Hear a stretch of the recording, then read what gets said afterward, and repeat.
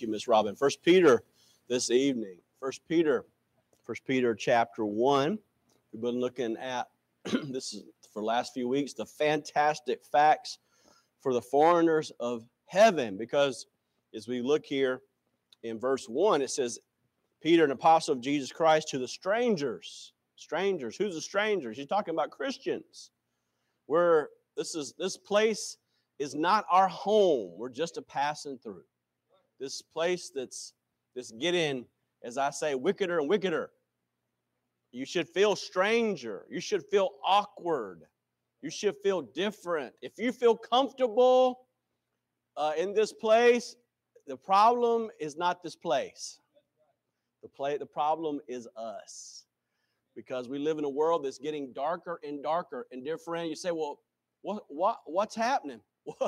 Dear friend, we're coming to the end. We spent over a year talking about the end of what's coming. Second Thessalonians, Brother Pete's talking about what's coming. He's talking about what's the end. We're coming to the end. And Paul talked about it in 2 Timothy, perilous times. Dear friend, we're in those perilous times. And he wrote that 2,000 years ago. What do you think he would think about today?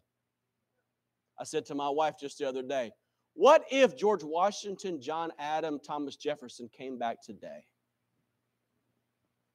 They would weep on the steps of the White House. They would weep. What's going on in our country today?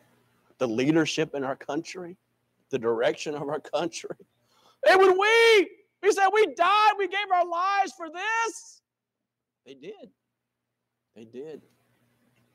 Dear friend, we're foreigners here. We're foreigners. We look tonight, though we've looked at several things. We're down to verses 8 and 9. We've seen the scattered strangers, the sanctification of the Spirit, the saving grace and mercy of God, the sterling inheritance, our secure salvation, our seasons of suffering, the strength from trials, and tonight, the splendid joy for Christians. Do you have joy?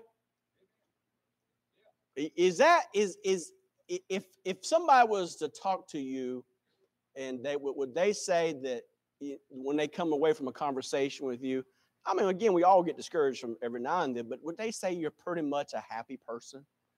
Would they say you're pretty much a sad person? You go around all day long, gloom, despair, and agony on me? Or do you go around singing, Amazing Grace, how sweet the sound? See, this world wants you to focus on yourself. Focus on yourself. Selfie. Self-examination. Self. When you focus on yourself, it's always a lose-lose because you got issues. Because you are a son or daughter of Adam. And because you're a son or daughter of Adam, you're going to have issues. You're going to have problems. And the more you examine yourself, the more faults you're going to find. But if you get your eyes off of you and on Jesus and on others, you'll have a better day. And you won't have to lay down on that couch for 4 hours. You won't have to pop those pills. You won't have to do those things. Why? Because your mind is not on you. Your mind's on Jesus. Oh, dear friend, do you have joy? Do you have a joy? Think about that time, man, when you first saw your wife. Woo, did your heart pitter-patter a little bit? Did it skip a beat? Was you excited? Could you say, well, man, I was love at first sight. You couldn't wait to be with her again. You thought about it. You dreamed about it. You just couldn't wait. You wrote letters. Now you can't talk 5 minutes. She's like, how long? That's 5 minutes. That was a long time. I spent the last 4 days just with my wife. Just me and her sitting by the couch. She's right here. I'm right there, just sitting there talking, watching TV, enjoying our time. You know, it's been good. It's been good. Talked to Brother Tiny today. He said, I've been babysitting my wife. I said, brother, me too. Amen. It's good. Take care of her. That's what I said I would do. Till death do us part. Amen. Well, see, with Christianity, it's not to love at first sight. It's faith at first sight. You see, because you can't see Jesus. You ever seen Jesus? If you've seen Jesus, you come talk to me afterwards. We'll have a conversation. Okay, don't go around telling people I've seen Jesus. No, you hadn't seen Jesus. I hadn't seen Jesus. Nobody in this room seen Jesus. But we have faith in Jesus. It's faith at first sight. I have faith in him. Remember, Jesus told Thomas, Thomas, because thou hast not seen me, but thou hast believed, thou hast seen me, thou hast believed, thou hast believed. Blessed are those who have not seen, yet they have believed. Thomas saw him. He struggled, but today we've not seen him. We've not seen him, but yet we believe. But then one day our faith will be sight. Look at verse 8 and 9. Verse 8 and 9, it says, whom having not seen ye love, and whom, though ye have not seen him, yet believing, ye rejoice with joy unspeakable and full of glory, receiving the end of your faith, even the salvation of your souls. What's the benefits of having faith? There's many benefits of having faith. Do you have faith in God? Do you trust him? I read about a man by the name of Shalom Ash in his book, Kaddish Hashem, tells of an incident that happened during the massacre of the Jews in Russia during the days of Poland, 17th century. Men, women, children were slain. Families were divided and destroyed. Death seemed active. One of the survivors walking down the streets in deserted town, trying to understand the meaning of it all. There were people trying to sell just their wares, just to get a little bit of money to survive. And there was a booth with a Jewish man inside it. He didn't have anything. And somebody came by his booth and said, what are you selling? He said, I'm selling faith. Just selling faith. If somebody came by your house, would they have enough faith to buy? Could they buy some of your faith? Because it's been exhibited by your actions. Not by just what you say, but by your actions. Hey, you showed up tonight. That showed some faith. Hey, you come to church. You read your Bible. You study. You tithe. You give. You go out witnessing. Those are exhibits of your faith. We ought to be people of faith. That's why Job could say in Job 13:15, though he slay me, yet will I trust in him. Do you have faith? I read a story about William Penn during the days of colonialization. The Indians were going to give him some land. They said to William Penn, we'll give you as much land as you can walk in a day. They thought, well, maybe he'll walk maybe 5 miles, 10 miles. He walked from early morning to late that night. And you know what it is? It is present-day Philadelphia. They were shocked. They didn't believe. He said, well, maybe people thought, well, maybe if they'll do that, they won't give the land. And William Penn said, I simply trusted what they said. Do people trust what you say? Are you so full of faith that that if you say something, when people come by you, they know it's going to happen because they trust you? You're a person of faith. You live faith. You're a man of faith. You're a woman of faith. We ought to be people of faith. What are some benefits of faith listed in 1 Peter? First of all, the specialness of the Savior's saying. 1 Peter chapter 2, verse 7, unto you therefore which believe he is precious, but them which are disobedient, the stone which the builders disallow, the same is made the head of the corner. Is Jesus precious to you? Is Jesus precious to you? Well, think about it. Consider the paradoxes of our faith. Think about the paradoxes of our faith. We feel supreme love for one we've never met. You love somebody you've never met. A lot of folks have died for somebody they've never met. We talk familiar every day to someone we cannot see or hear. Now, some people would think you're crazy. You mean you talk to somebody and they're actually not there? I try to do it every day. I don't do it enough. How about you? We expect to go to heaven on the virtue of another person. Now, we live in a society that is solely based on what you do. You do this, you get that. But in Christianity, it's not based on what I do. It's based on what he's done. That's totally different from what the world economy. We empty of ourselves in order to be full. We were talking about that today in Bible study. Hey, you don't get more of the Holy Spirit. The Holy Spirit gets more of you. How are you going to get more of the Holy Spirit? Die. You die. You die to what you want to do. Let the Holy Spirit does what he wants to do. You don't want to share the gospel with that neighbor. You really, really don't want to talk to that person because you really don't like that person. But the Holy Spirit really, really wants to see that person get saved. Because he knows the Son, Jesus Christ, died for that person just as he died for you. Now, your flesh is in the way. Because you don't like they play that loud music. You don't like they've thrown some beer cans on your yard. You don't like all they've done for you. But he really wants you to die to yourself, die to your pride, die to your hate, and go over there and tell them about Jesus. Because you might be the very person he used to invite them to a church service that they may get saved in. You say that will never happen. You don't have the faith to believe it. You have the faith to believe that God could work through you to tell your neighbor about Jesus so they would come to church one time, hear about the gospel.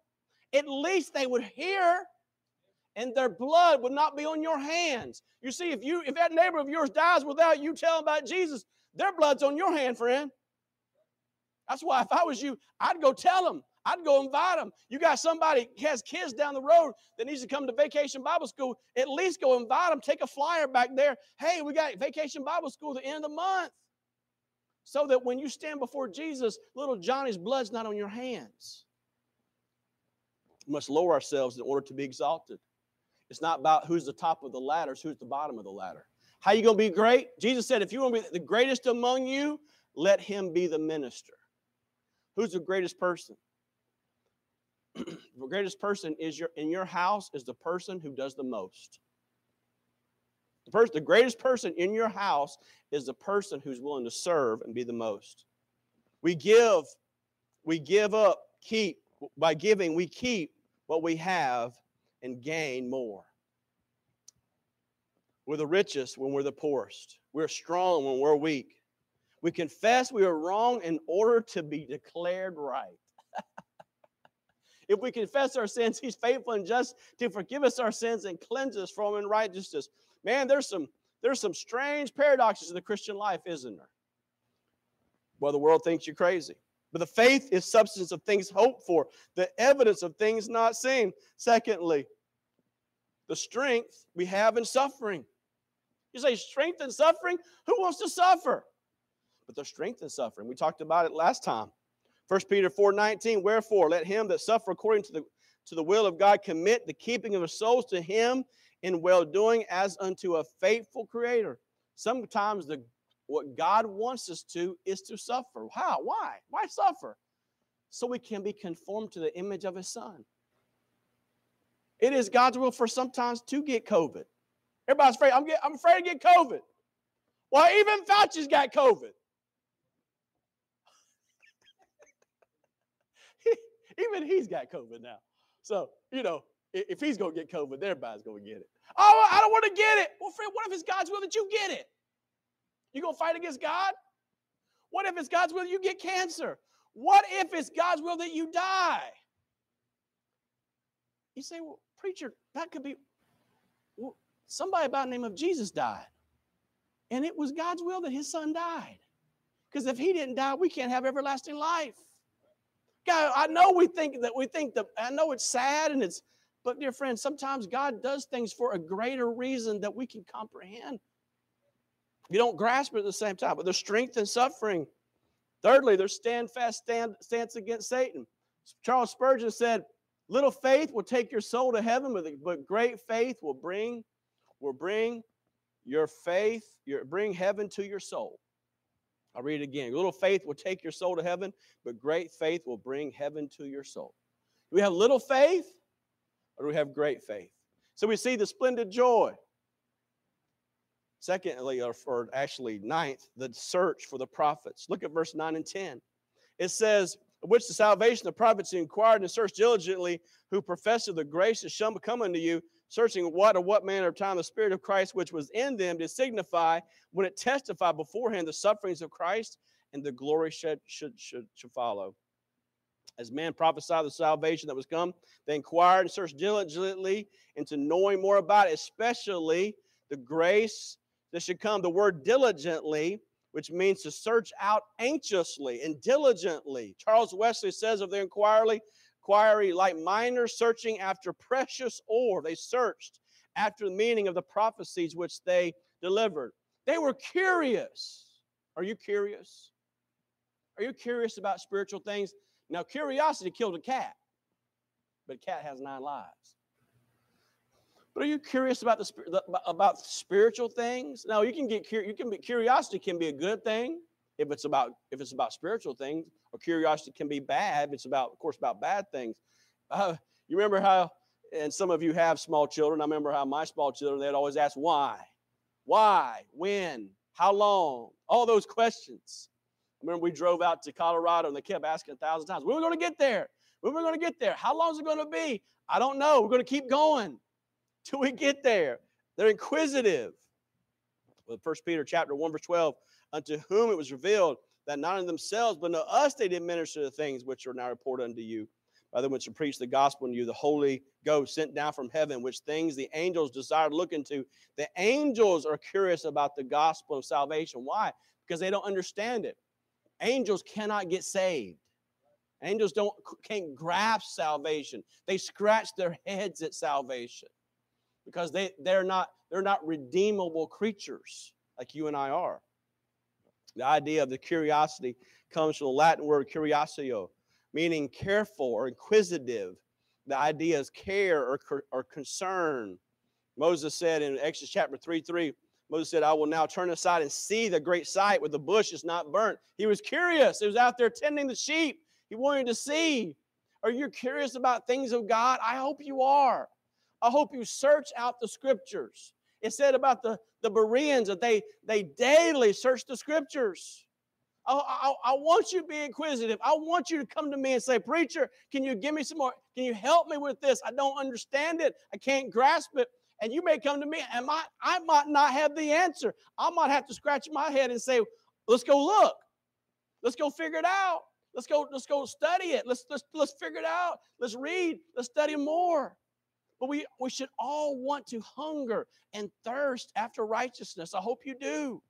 This world is wicked and thirsting after wickedness. I mean, just pick up the paper. Somebody's killing somebody. Somebody's doing something wrong. You're curious after wrong things. We ought to be curious about right things. Curious about right things.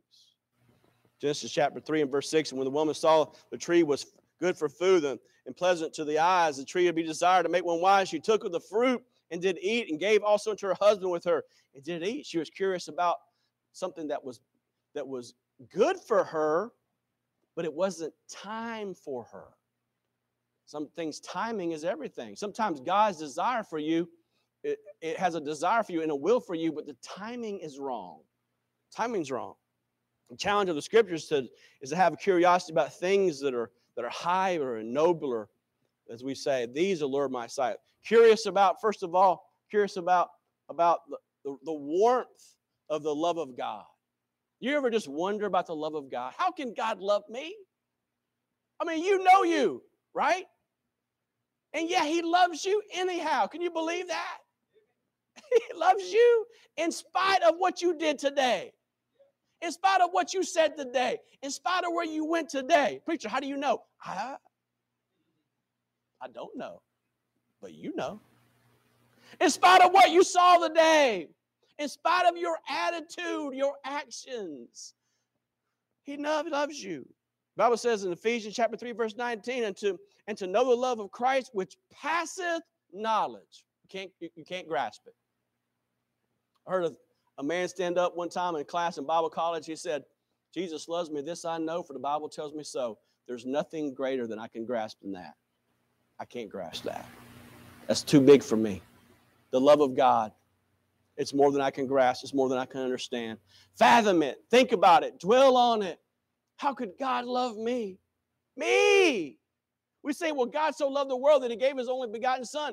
And it's true. God loved the world. But break it down to put your name right there. For God loved Chuck Gilbert. Mary Elena, can you believe that? I know. Amen. I can't believe it. God loved Chuck Gilbert that he died. He sent his son, Jesus Christ, to die for Chuck Gilbert and for every one of us in this room. It's been said if you're the only person on earth, Jesus would have came and died for you. Woo! Wow. What wonderful love it is. You're curious about the warmth of the love of God? Oh, this world is cold, friends. It's cold even in a hot day in June. It feels like July. In June, it's still cold. But dear friend, you start thinking about the love of God, what He's done for you. You start counting your blessings, name them one by one. You start singing these old hymns of the faith. Boy, that would make a Presbyterian shout. Amen. Amen. Curious about the Word of God. You get curious about the Word of God. Acts chapter 17, verse 11.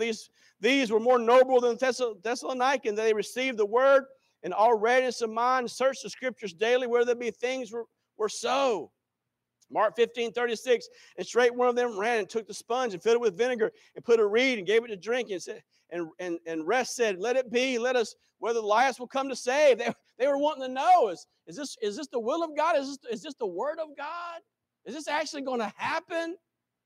Jonah chapter 4 and verse 5. So Jonah went out to the city and sat at the east side of the city and were made a booth and sat under in the shadow till he might see what would become of the city. He wanted to see what was going to happen. He was curious. You're curious about righteous things. So many people are curious about wicked things. How do you fill that curiosity? By you search the Scriptures. You study the Word of God. How should I study the Word of God? Well, first of all, studiously.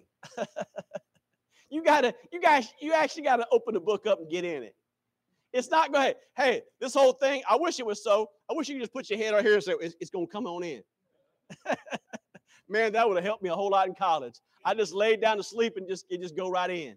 Man, that'd have been wonderful, man. I could save me a whole lot of time and energy. Don't happen like that.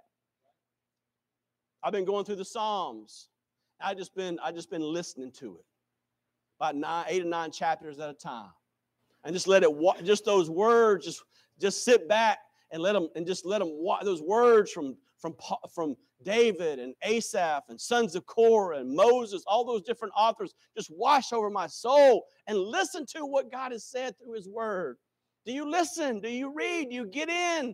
The Bible says in Timothy, Paul saying, 2 Timothy chapter 2:15, study to show thyself approved unto God, a workman that needeth not to be ashamed, rightly dividing the word of truth. So many people are studious about so many things, but so ignorant when it comes to the Bible. Man, I would watch Jeopardy with my grandma. My grandma at 7 o'clock. Jeopardy! Jeopardy every day. Jeopardy, Jeopardy, Jeopardy, every time. Jeopardy. Those jokers, man, they're smart. They're so smart. But hit the Bible. Dang, they don't know anything. I mean, that Bible. Who was in the fish's belly? I think it starts with a J. Was it Jesus? Oh, not Jesus. Man, you know everything. But you don't know the one book that matters more than any science book, than any math book, than more than English book, than any history book. If you don't know this book, none of the books matter. This book is the book. Be ignorant of Shakespeare. Forget about Longfellow. But if you don't know the Word of God, you don't know anything. Oh, dear friend, how sad it is. Studiously. Secondly, systematically. Do you study it? I ask people on a regular basis, well, how are you doing your Bible reading? Well, I think I'm in a, you think you're in a, well, I think I'm going to start a, well, this week I'm going to a, now let me say this. If you're getting ready to go to work tomorrow, what you going to do? You say, well, preacher, first thing I do, I got to get up. Then I'm going to take these pills because you got to take medicine. You know you do. You're over 25. You're taking something. Okay? Then you're going to do this, this, and this. You have a plan. You've done it. Then you're going to get in your car. Then you're going to drive to that place.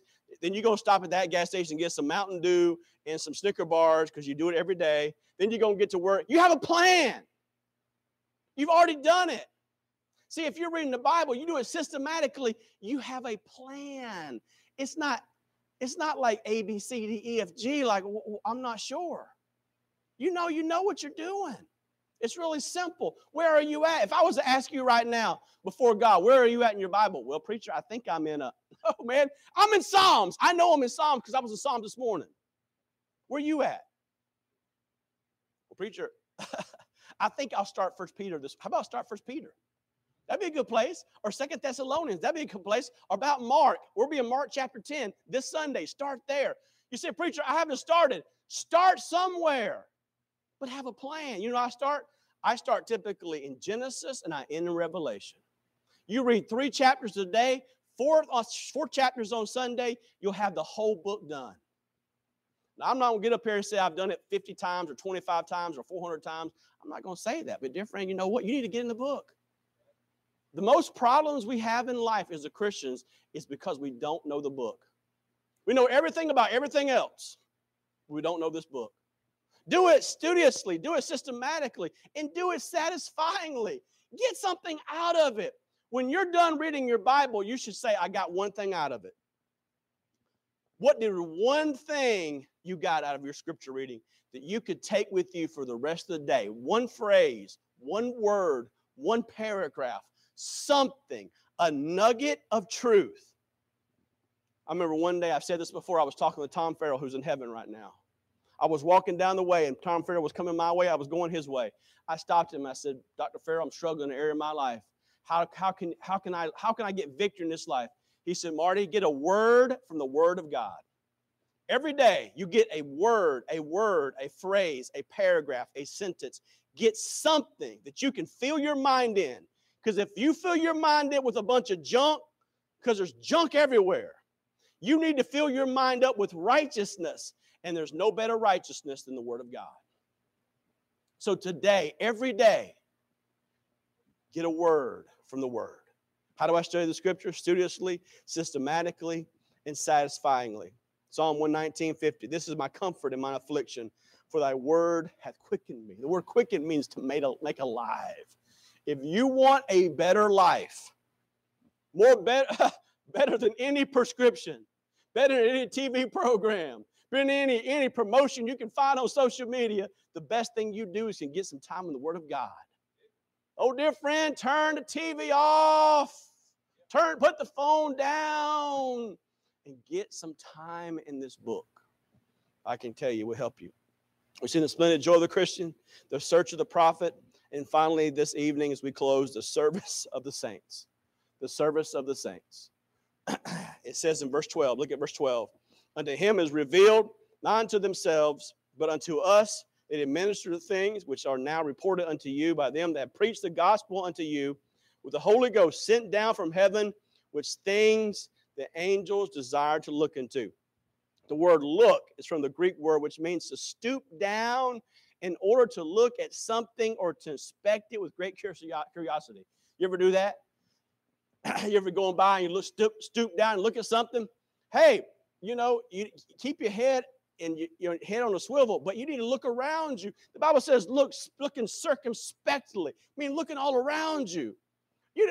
I found $5 bills and $20 bills just laying on the ground. Just laying right there. Just on the ground. Look around you. We don't look. I heard a story about a 5-year-old girl, pigtail, stooping down, about looking at a flower. Angels of eternity watch believers as they serve the Lord. They're stooping down. They're looking. They're observing. Or this world is passing us by. You say, well, man, I'm looking to the end. I'm looking for heaven. That's good. But dear friend, there's joy in the journey. There's joy in the journey. Going down the river last week, we saw a little place. My daughter and I were kayaking down the river up there near High Springs off 27. I just looked off to a side and just saw this place. Now, if it said no trespassing, I respect that. I don't stop. I keep on going. But it had no it just I could go right there. I stepped up. It was a nice place. Just sit, nice bench, just watch, just sit and ponder. So many people say, well, I got to get to the end, get to the end, get to the end. I want to start here, get to the end. Well, that's nice. But dear friends, stop and enjoy the beauty that God has created. We only get one shot at this. You stop and smell the roses. You enjoy the life that God has given you. Are you in such a hurry all the time that you have to get there, do this? Well, you can live that type of life. You'll look back and wish you'd stopped. You wish you'd stopped. Hebrews chapter 13, verse 2 says, do not forget to entertain strangers, for thereby some have entertained angels unawares. The angels know that God's people are recipients of God's grace and blessings that one day will be highly honored in the coming kingdom. What are some blessings that we have in the life? Because we're ministers. You say, well, preacher, aren't you a minister? Yes, I'm a minister. But in reality, we're all ministers, aren't we? We're all ministers. You don't have to be called a minister or a reverend to be a minister. We're all ministers of the grace of God. We're all dispensers of the grace of God. Well, we are to speak and serve with authority and the ability that God has given us. 1 Peter chapter 4, verse 11, if any man speak, let him speak of the oracles of God. If any man minister, let him do it as ability with God that giveth, and God, that God in all things may be glorified through Jesus Christ, in whom you praise and dominion forever and ever. To the ability that God has given you, dispense grace to other people. You say, preacher, I don't have that. I don't have it. Have you tried to use it? Have you tried to use it? Have you tried to use the gift of God? You say, well, I got to go down there and buy something real expensive. No, man, just go get you. You say, well, I got to spread some seed. You can spread some seed with your hand. It might take you a little bit longer, but you can do it. Oftentimes, we look at other people and say, I can't do it like that person, so I'm not going to do it at all. That's a fallacy. By the grace of God, do what the Lord allows you to do with the gifts that He gives you. Use the gifts that God has given you to dispense the grace of God. And you may not be able to do like somebody else. You might not have the talent, the ability, the intellectual knowledge to do something, but do it to the best of your ability. I'd rather see somebody try and fail than not try at all and sit there like a bump on a log. Do it to the best of your ability. Don't worry that you're not serving like someone else. Serve. You know what? You know what's been a blessing to me this last couple of days? Just a text. Hey, preacher, thinking about you. That's a blessing. A phone call. Brother Nate, he was golfing. He stopped by. Hey, preacher, I was out there working on a car Monday. He stopped by. I'm out here golfing, preacher. How you doing? I just want to check on you and Miss Angie. Thank you, brother, for stopping by. A phone call, a text. It doesn't take much. Just a little bit of care. Just a little bit of concern. Just a little bit of love. You say, man, I can't do a whole lot. Can you text? Some of you do that all day long. Some of you do that for a living. Do you call? You see somebody hurting. Have you texted Miss Wanda? Have you called Brother Tiny? See how he's doing? Do we do that? Do we care? We say we're a caring church. Do we care? Do we show it? You see, it's like somebody saying to you, a wife saying, the husband saying to the wife, well, I said I loved you when I married you the first time, but he hasn't said it in 30 years. You think that's going to work out for the wife? No, I think pretty much, men, your wife wants you to say that you love her every day. I think that's pretty good every day. Just because you said it on the day you said you was going to marry her, or you said it to get her to marry you, doesn't work. And so it is with life. We ought to say we care, not just at one moment, but always. May it be constant. Secondly, not only are we to speak and serve with authority and the ability that God has given us. Secondly, we should shadow or follow our Savior's example. Chapter 2, verse 21, for hereunto have you called, because Christ also suffered for us, leaving his example that should follow his steps. We talked about his suffering. We talked about suffering in general, that sometimes God calls us to suffer. What a way to suffer. How did he suffer? Not argumentatively, not angrily, not bitterly. But sometimes when some people are going through it, I follow some people on social media, and every day they're talking about it's almost comical. It's almost to the point where you're just like, man, because this person, it's almost like put them out of their misery. They're just they keep.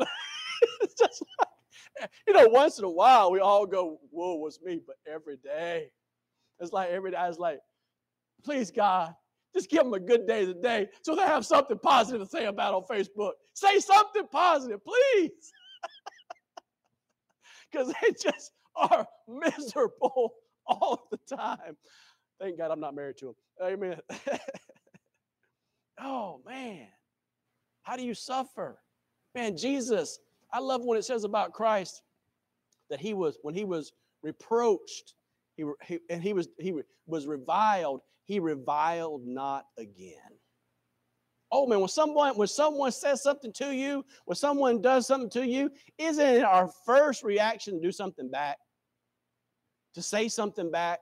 Somebody says something to you, but you know what Jesus was? He was like a lamb to the slaughter.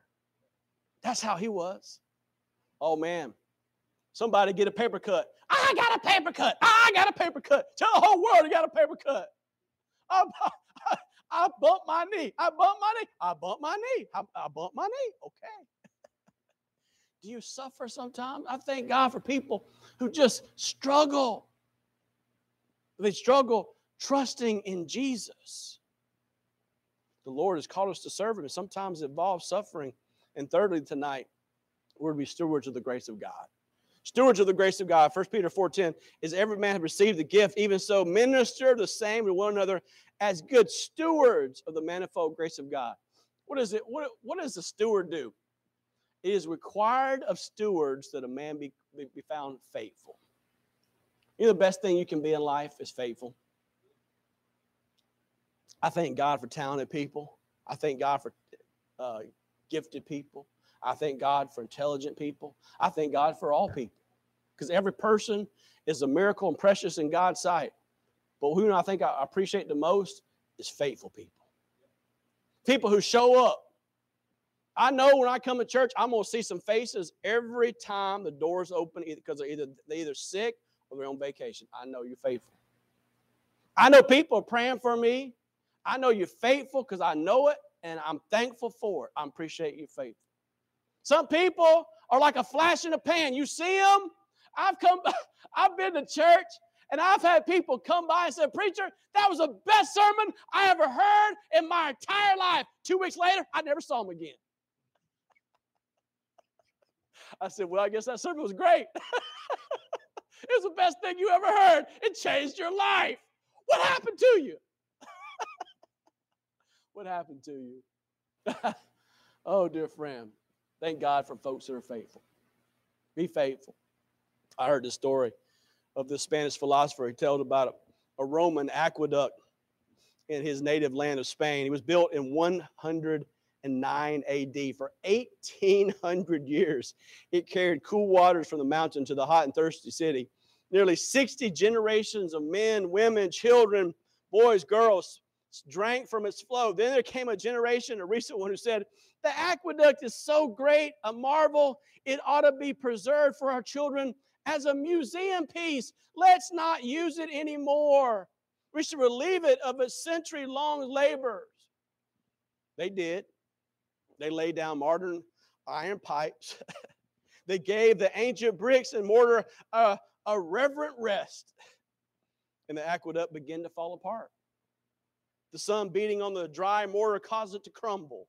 The bricks and stones sagged and threatened to fall. What ages of service could not destroy, idleness destroyed. There's nothing worse for you, friend, than be idle. You say, "Preacher, I can't do much." Do what you can for Jesus. Encourage somebody else for Jesus. Love somebody else for Jesus. Help somebody else for Jesus. Share the gospel for somebody else for Jesus. Give a little bit for Jesus. Do something to the degree that God has blessed you and helped you and given you talents and gifts and grace. Do it to the glory of God. That's how we started this service. To God be the glory, great things He has done. But dear friend, if you sit back and say, and focus on yourself and your problems and your issues and your needs and your hurt and your pain and your difficulty and your boo-boos, and you be idle, you know what's going to happen to you? You'll dry up just like that aqueduct, and you will be destroyed. You'll be destroyed. And it will be exactly what the devil wants. The worst thing for a Christian to do is simply come and sit, but never do what God has called him to do. You see, God wants us to hear But more important than hear, he wants us to do. Be doers of the word, not hearers only.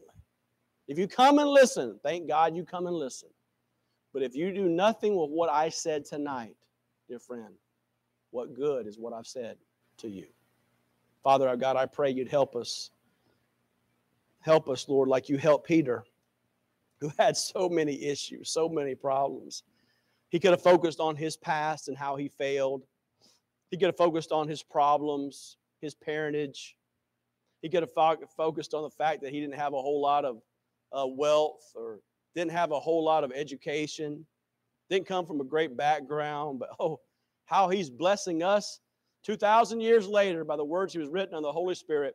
Lord, may we get over our only ifs, or if I coulda, or what about this? And God, may we be used of you. May we be faithfully used of you. Maybe you're in that same boat right now. You're swirling around the pool of self-focus. You're consumed with your issues, your problems, your needs, your things. It can consume you. My health, my problems, my hurt, my pain, me. Oh, dear friend, turn your eyes upon Jesus. Look full in his wonderful face, and the things of this world shall grow strangely dim in the light of his glory and grace. Would you turn your eyes upon Jesus? Would you turn your eyes upon Jesus? As the song plays this evening, is that you today, friend? Is that you? Oh, preacher, I found myself down. I found myself discouraged. I found myself frustrated. I found myself depressed. Why? Why? There's so much to do. There's so many opportunities. God has given you so much. Look at what Christ has done for you. Let's stand to our feet tonight. Stand to our feet. Maybe God has spoken to your heart. Preacher, I'm struggling tonight. Would you pray for me? I'm struggling. I admit it. I'm too consumed with me, my problems, my issues. Would you pray for me? I get a different perspective. Would you pray for me? I get a different focus. Would you pray for me? That I start using the gifts and talents that he gives me for his glory and his honor. Would you? I'm struggling, preacher. Amen. Anybody else? Amen. Come down. Would you come? Come to this old altar. Ask God to help you. Ask God to heal you. Ask God to give you a different perspective, a different burden, a different focus. Oh God, we need you tonight. Is that you, friend? Is that you? Let God work in your heart tonight.